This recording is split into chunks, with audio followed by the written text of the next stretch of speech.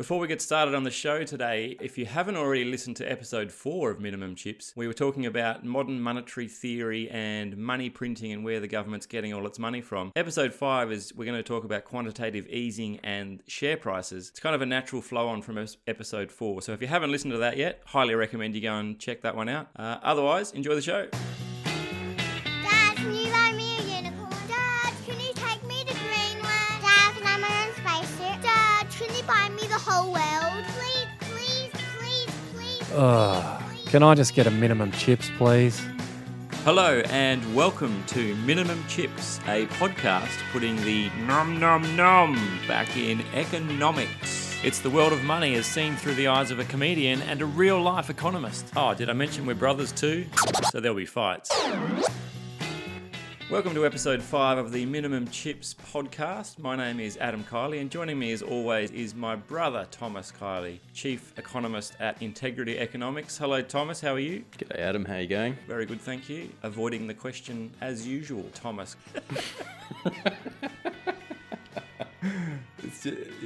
It's just not the right way to think about it, the way you're asking that question. Today I want to talk about the share prices. I don't understand what is holding up the share market at the moment. So we have seemingly bounced back from COVID. We have some of the best share prices we've ever seen, and things look like they're just going to keep going up. But I'm no economist, but I understand that we have some of the worst numbers, if you like, that we've also ever seen. So how on earth is the share market doing so well while the whole economy sucks? Yeah, it's a big question. Yeah, things are batshit crazy right now. Like, nothing makes sense in the share market. Good. It seems to be that it's really driven by money printing. That we talked about that last episode. If you haven't heard it, go and check it out. But essentially, my understanding is the government's just printing tons of money, and no one seems too concerned. Yeah, it's driving share prices. We've got the worst economic data we've ever seen. We're only like barely 2 months into what people think is going to be, potentially the worst recession, depression in, generations. Yep. And yet we've got share prices marching to all-time highs. And so it just seems to be this fundamental disconnect. And so that march of share prices that we've seen over the past couple of months obviously has nothing to do with economic data, obviously has nothing to do with the outlook for the economy. Unemployment's still rising. The whole world's effectively still shut down. There's nothing in the economic data that we're seeing that suggests that companies are going to be posting bumper profits. Yeah, the US is literally on fire. Australia was on fire, and then it's come out of the fire and had to battle with COVID. And so everything just says everything's bad, and yet the share market, tickety boo over here, we're buying up. Yeah, it doesn't make sense unless you look at what's happening with money printing. What's happening with money printing? Lots of it. Lots. Okay. And we were talking about this last week. So we're money printing like we did following the GFC. So that our response to try and get the economy back on track after the GFC was to print lots of money. I'm talking about the US and Europe here in particular. I'm not talking about Australia. Australia didn't get into money printing during the GFC or after the GFC. But we are now. And because the whole world, as the crisis came back around, everyone's gone, well, that worked out pretty well last time. Let's just run that playbook again. Let's just print a crap ton of money and pump it into the financial sector and see what happens. And so that's what we're seeing happen. And what happened last time as a result of that money printing is, like in the US, the share market tripled over the 10 years that followed the GFC. And there's a huge boom in asset prices. And that seemed to come directly out of money printing. Are you saying that there's going to be another boom over the next 10 years? Should I jump in now? I wouldn't say that I'm predicting that. Right. But that seems to be the general view in the market right now. Right. Because no one's bidding stocks up on the basis of the economic data. No one's bidding stocks up on the outlook for profits. They're bidding stocks up on the fact that governments are printing crap tons of money and throwing it into financial markets. Because they do say, I did read something today that said markets are forward-looking. Seems like they're very much looking forward to better days. All this free ahead. money. All this free money that the government's printing. So that's kind of it. Everyone's like, in the share market's kind of going, the government's printing all this money, we are going to get a lot of it. So as long as they keep printing money, then happy days. Yeah, effectively that's it. It's not really any more complex than that. Analysts are saying it's detached from fundamentals. It's detached from reality. It's not connected to the economic data. It's all about the government's willingness to throw money into the financial market. Let me ask you this. What could possibly go wrong? What could possibly go wrong? I think the potential is that you destroy the engine of capitalism. That would be probably the worst case scenario. That sounds bad. Yeah.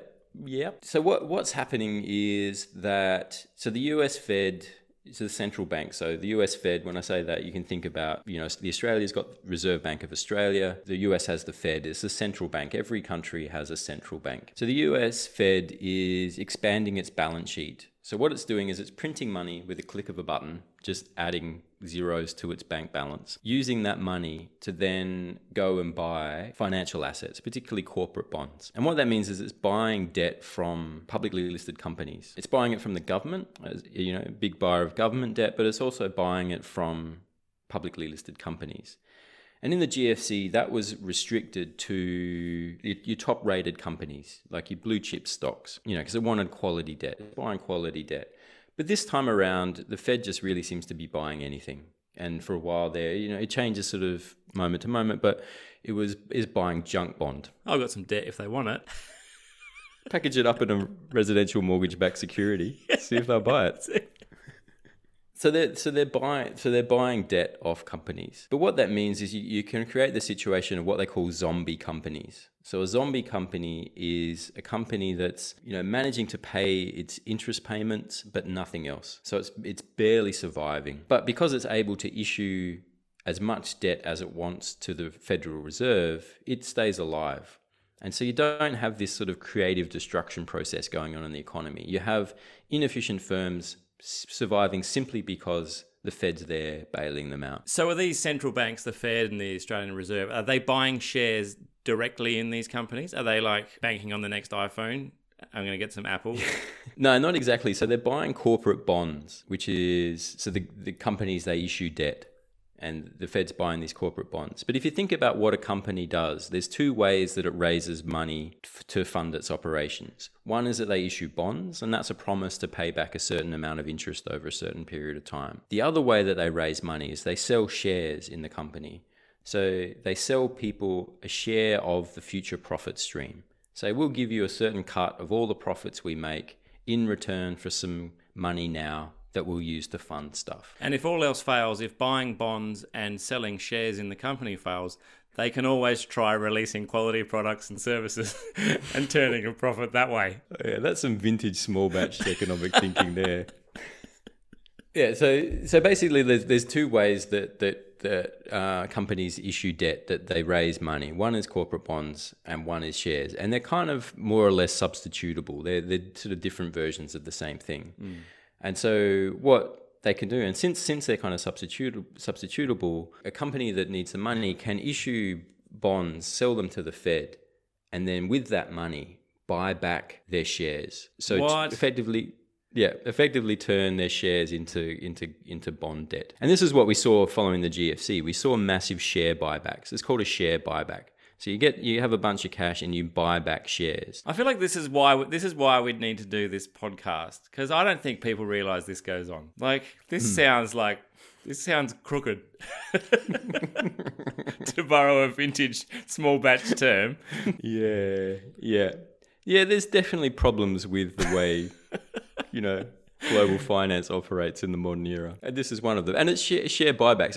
It's money going around in a little triangle, isn't it? Yeah. Or am I missing something? No, that's more or less what's going on. If I borrow money from you to pay Bob, and Bob borrows money from me to pay, it goes around and around. It's like a big Ponzi scheme or something. Yeah. You got to add to that is that someone just made the money up.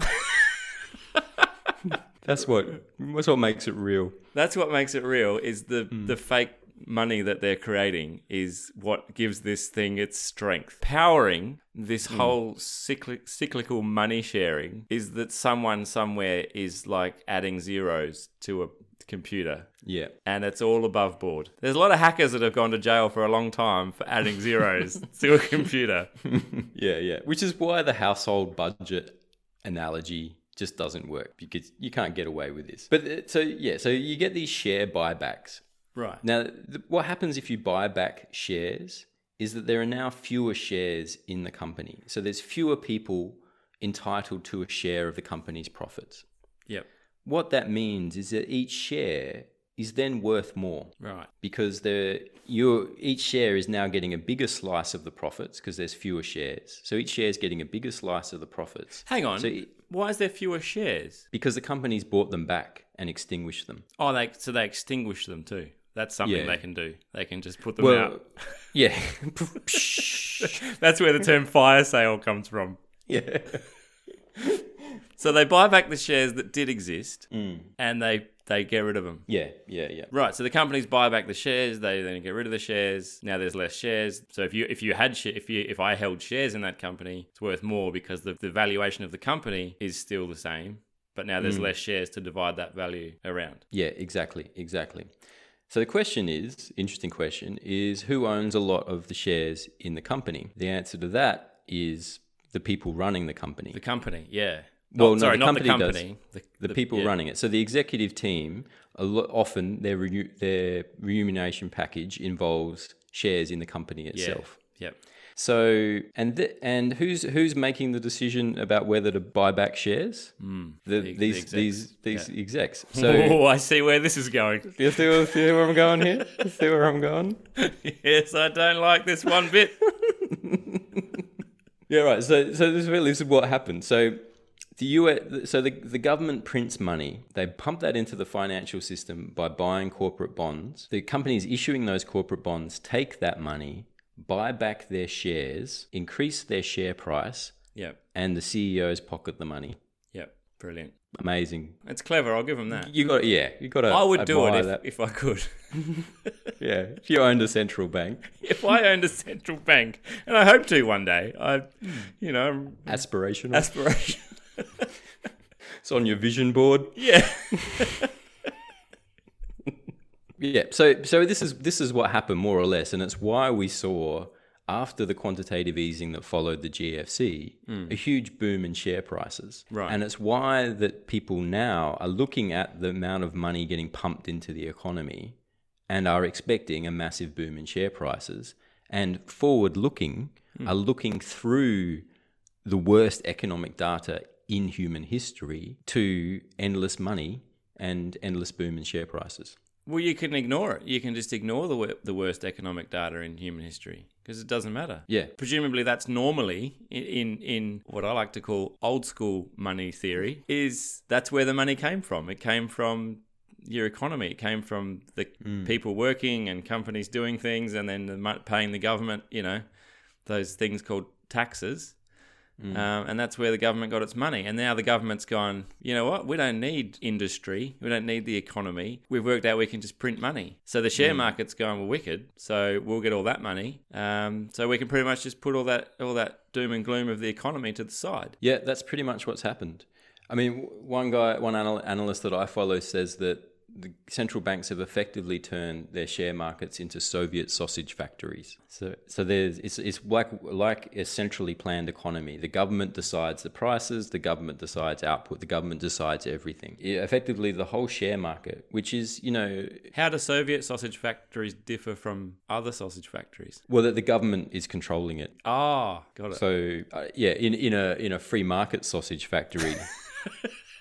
The sausage makers respond to market signals about whether to increase or decrease production, what price to set, etc. Got it. In a Soviet sausage factory, the government tells them what price and how much to produce. I see. Now, in a free market share market, Yeah. the companies respond to market conditions. Share prices reflect market conditions. In a Soviet sausage factory share market, it's all about the government. It's all about what the Fed's doing. And that's why a lot of analysts are saying, like, man, just buy whatever the Fed's buying, buy whatever, the central banks are buying. That's, nothing makes sense anymore. Can you buy corporate bonds? Like, Does that make sense to buy those as an investor? No, because the Fed's commitment is to keep borrowing costs low. And so it does that by just buying as much as it takes to keep borrowing costs low, which is the return that investors get from buying the bonds. Right. So at the same time as the companies issuing these bonds, the Fed's saying we're going to guarantee that the returns on these bonds, the yields of these bonds, are going to be fuck all. Right. That's their agenda. Yeah. So yeah, no, it's not. That's not a good play, I don't think. So how do I play it? Well, I think you buy whatever the Fed's buying. What are they buying? And What are they buying? everything. Right. Good. We sometimes have a disclaimer. If you haven't stayed to the end of our podcast to hear the weird Scottish guy do our poorly written disclaimer, there is a disclaimer that says we don't offer financial advice and you should seek your own opinion. The minimum chips guys told me to buy everything. I don't think we need to give that a disclaimer. What do I buy? Buy everything. That's what they'll be buying. Right, well, buy everything. What do you mean? But buy whatever the Fed's buying because nothing matters anymore in this world. Like it's all kind of set just by... Easy. Well, yeah, I mean... It's a bit doom and gloom, isn't it? A little bit. It's hard to be, optimistic about Soviet sausage factory share markets, but yeah, the idea. If you look at what the share market is doing, they're buying the market, but they're buying the stable companies. So the risk is you buy a company shares, and somehow wildly the worst economic data in history, the total collapse in consumer demand, the gutting of the economy somehow destroys the company, and the company goes bust. And your shares in the company become worthless. And that's effectively the only risk investors have left in this new world. The only risk is the economy collapsing. Yeah. Which the share prices go if the Fed is guaranteeing share prices, which is effectively what's happening. Yeah. Then the only risk is that your share price evaporates when your company goes bust. And that could happen, like an airline could collapse and could go bust. So, but then it seems unlikely if the government doesn't want that to happen because they can print money and just inject money into the company, can't they? They can, but they don't seem to be picking winners, or they don't seem to want to be picking winners. So there's a bit of confusion about how this is. As I was saying, it's a massive experiment. We've never done this before. Yeah. There's two arms of government at work here. There's the central banks doing their thing, just pumping money into the economy. There's the governments doing their thing, and they're controlling stimulus spending. They didn't bail out Virgin, for example, so they don't seem to be having a bottomless pit of money to bail out companies. Or fund childcare or things. Yeah. Yeah, don't invest in childcare. Don't invest. That's the weird thing, though, is that there's this bottomless pit of money, yet it doesn't seem to be bottomless when it comes to funding things. But I mean, it's a great... I'm personally surprised that people aren't angrier about this generally, that the government's crisis response is effectively to underwrite the share market and protect, shareholders and inflate asset values to save the economy by inflating asset values. Now, if you own assets, that's awesome. But if you don't own assets, and the people who are hardest hit by COVID, by any economic crisis, typically are asset poor. They're not people who own a lot of assets. So they don't benefit from this massive money printing that we're seeing. And the Bank of England had a study. It was kind of funny. They came out and said, yeah, the money printing, that generally flowed to the wealthiest 10% of the population. It was pretty unequal. And everyone went like, fuck 'em, what? Well, what are you doing it for? And then they went, actually, if you account for the fact that people would have lost jobs, but they didn't, then it's not so unequal. I thought you were going to say it flowed to the 10% and everyone got angry. The 1% got angry that there was another 9% eating a slice of their pie. Yeah. What? You mean millionaires got some? That was for billionaires, damn it! I can see why you think people should be angry about it. I don't get angry generally about these, well, much at all, but about these things. But I haven't suffered. Yeah. I guess I'm lucky. I'm really fortunate that I haven't suffered as much as I'm sure a lot of people have during these times. So to see the government seemingly with a bottomless pit of money and then picking and choosing what to spend it on, and above all, essentially making sure that the share market doesn't collapse. I can understand why people would be pretty angry about that. Yeah, I think so. I mean, I expect it's going to shift the political narrative that we now have all this money. They demonstrated a willingness to support the share market with an unlimited ammo of money. I think people are going to say, well, why? What's to stop nurses getting some of that money? What's to stop teachers getting some of that money? And that's legitimate questions. And it starts to look kind of tenuous, but we don't have another crisis response now. Typically we cut interest rates when crises hit, but we've cut interest rates as low as they go. That's not an option anymore. And so... But we don't need any more options. This is it. We've found the good one. We've got endless money. Problem solved. Good night. Problem solved. Yeah, but it does create asset price inflation. And you look at what's happened to Australian house prices. They're getting, massively expensive, out of the reach of a younger generation of Australians. That's only going to get worse. But house prices are tipped to drop by as much. We talked about this in episode 3, I think. House prices are tipped to drop by as much as 30%. Some people say 50%. Very few people say 50%. Sure. 30% was the worst case scenario that CBA put out. And now most analysts are backpedaling on that. They're kind of saying it's probably not going to be that bad. We're probably looking at 5 to 10% now. The consensus seems to be shifting to pretty minimal impact on the property market. Is that because of the money printing again? I think in markets now, they're looking at a new reality and getting their heads around a new reality. And in that new reality, the government has unlimited money to support its pet projects. And that typically flows where the dominant political interests are. And that's around property. It's around asset prices. So where does it all end? Who knows, Adam? Who knows? Well, as our chief thanks for listening. As our chief economic consultant here at Minimum Chips for Integrity Economics, I was hoping you'd know, Thomas. It's hard to know. The question, the big unknown is how does the government unwind out of this sort of money printing era? Does it then start? Why do they need to? If the idea is that it's stimulatory to print money and then the economy starts running a bit hot, then they might start winding it back. It's also, we're also talking about socialism by stealth in a way, this weird hybrid of capitalism and socialism where the government doesn't support nothing but the share market. It's a weird new hybrid that history has never seen before. Now that might get politically distasteful. People might go we don't really want to run the nation like that. And so you would expect that they start walking that back. And they tried to walk back the money printing that followed the GFC, and it was a difficult process. The share market, they called it the taper tantrum, that every time that the Feds printed less money, wound back its money printing, share prices kind of wobbled. Right. Because that was the only thing supporting share prices. So it really depends on where the government goes from here, where central banks go from here. But it's also largely a confidence game because it's forward looking. So there's the expectation that all this money printing is going to create a boom in prices.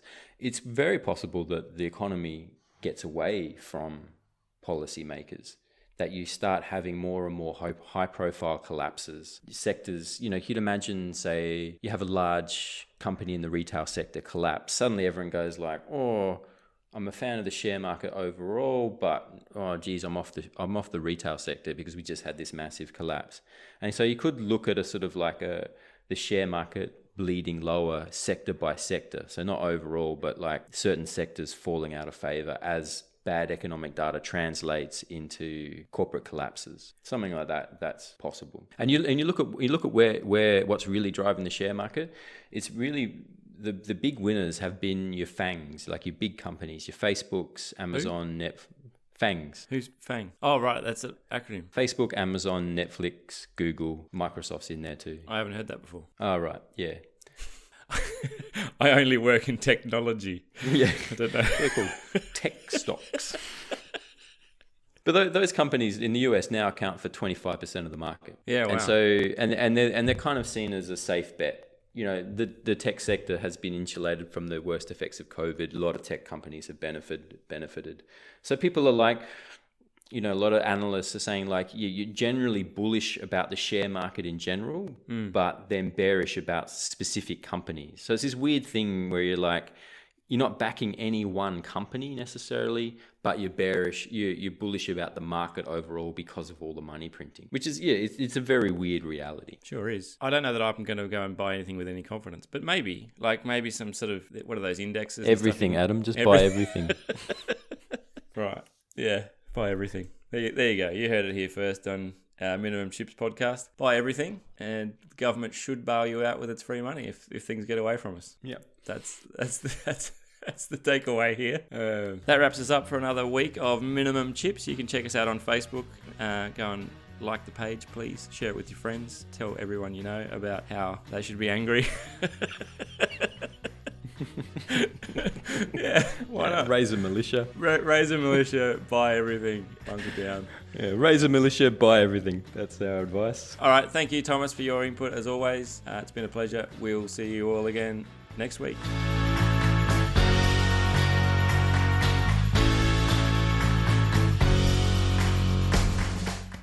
This podcast is for entertainment purposes only. You should always consult with licensed professionals before making any financial or investment decisions, and do your own research.